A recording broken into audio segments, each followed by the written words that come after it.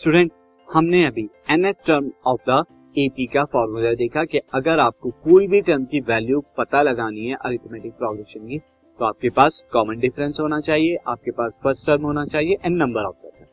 इस पर बेस्ड एक एग्जांपल देखते हैं स्टूडेंट। एग्जांपल है nth टर्म ऑफ एपी, जैसे आप फॉर्मूले से जानते हैं an is equal to a plus n minus 1, ये आपका फॉर्मूला होता है। अब एग्जांपल है find the 30th term of the AP. एक एपी दे रखी है अरिथमेटिक प्रोग्रेशन, क्या है वो 10, 7, 4, ये उसके टर्म्स। तो यहाँ पर स्टूडेंट आपको क्या पता लगाना है 30th टर्म, यानी ए। यहाँ पर सबसे पहले ए पता होना चाहिए और आपको डी पता होना चाहिए 30th टर्म के लिए। अब ए की वैल्यू तो स्टूडेंट यहाँ पे क्या है 10, जो कि हमारी क्या है फर्स्ट टर्म। नाउ स्टूडेंट, अब कॉमन डिफरेंस कहां से आएगा? सिंपल कॉमन डिफरेंस के लिए आप क्या कीजिए, कोई भी दो टर्म के बीच डिफरेंस निकाल दीजिए।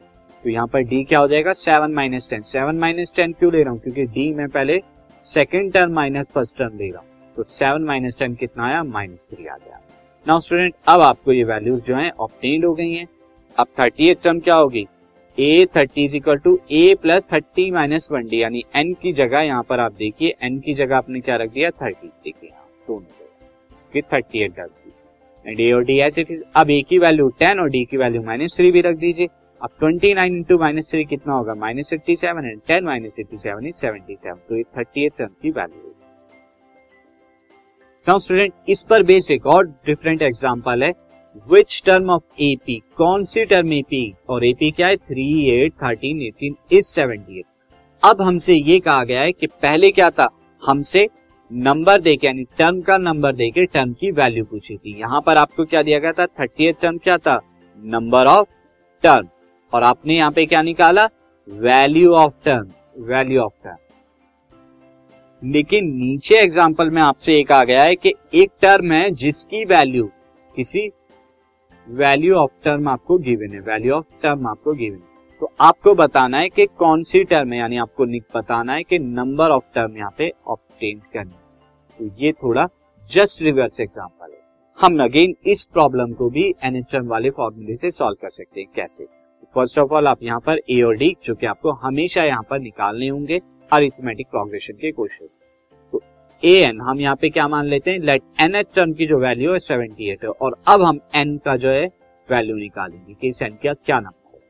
तो a n minus 1 d is equal to 78। अब यहाँ फर्स्ट टर्म क्या है 3, और कॉमन डिफरेंस क्या होगा, मैं डी निकाल देता हूँ, second term and third term के बीच का डिफरेंस, यानी 8 माइनस 3 जो कि 5 आया। आप चाहें तो थर्ड और फोर्थ के बीच में भी निकाल सकते हैं, तो 18 माइनस 13 भी 5 आएगा, 13 माइनस 8 कर दें वो भी 5 आएगा।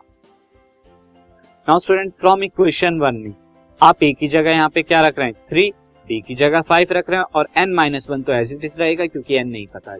अब ये वैल्यू क्या है 78 की। इसे सॉल्व कीजिए, ये 5 को अंदर मल्टीप्लाई कराएंगे तो ये आएगा, एंड 3 माइनस 5 कितना आ जाएगा -2, 5 एंड -2 इज इक्वल टू 78। अब इस -2 को राइट से राइट में लेके जाएंगे, प्लस का आ जाएगा जो कि 80 हो जाएगा। तो n इज इक्वल टू 80/5, यानी कि 16 जो है वैल्यू आ जाएगी।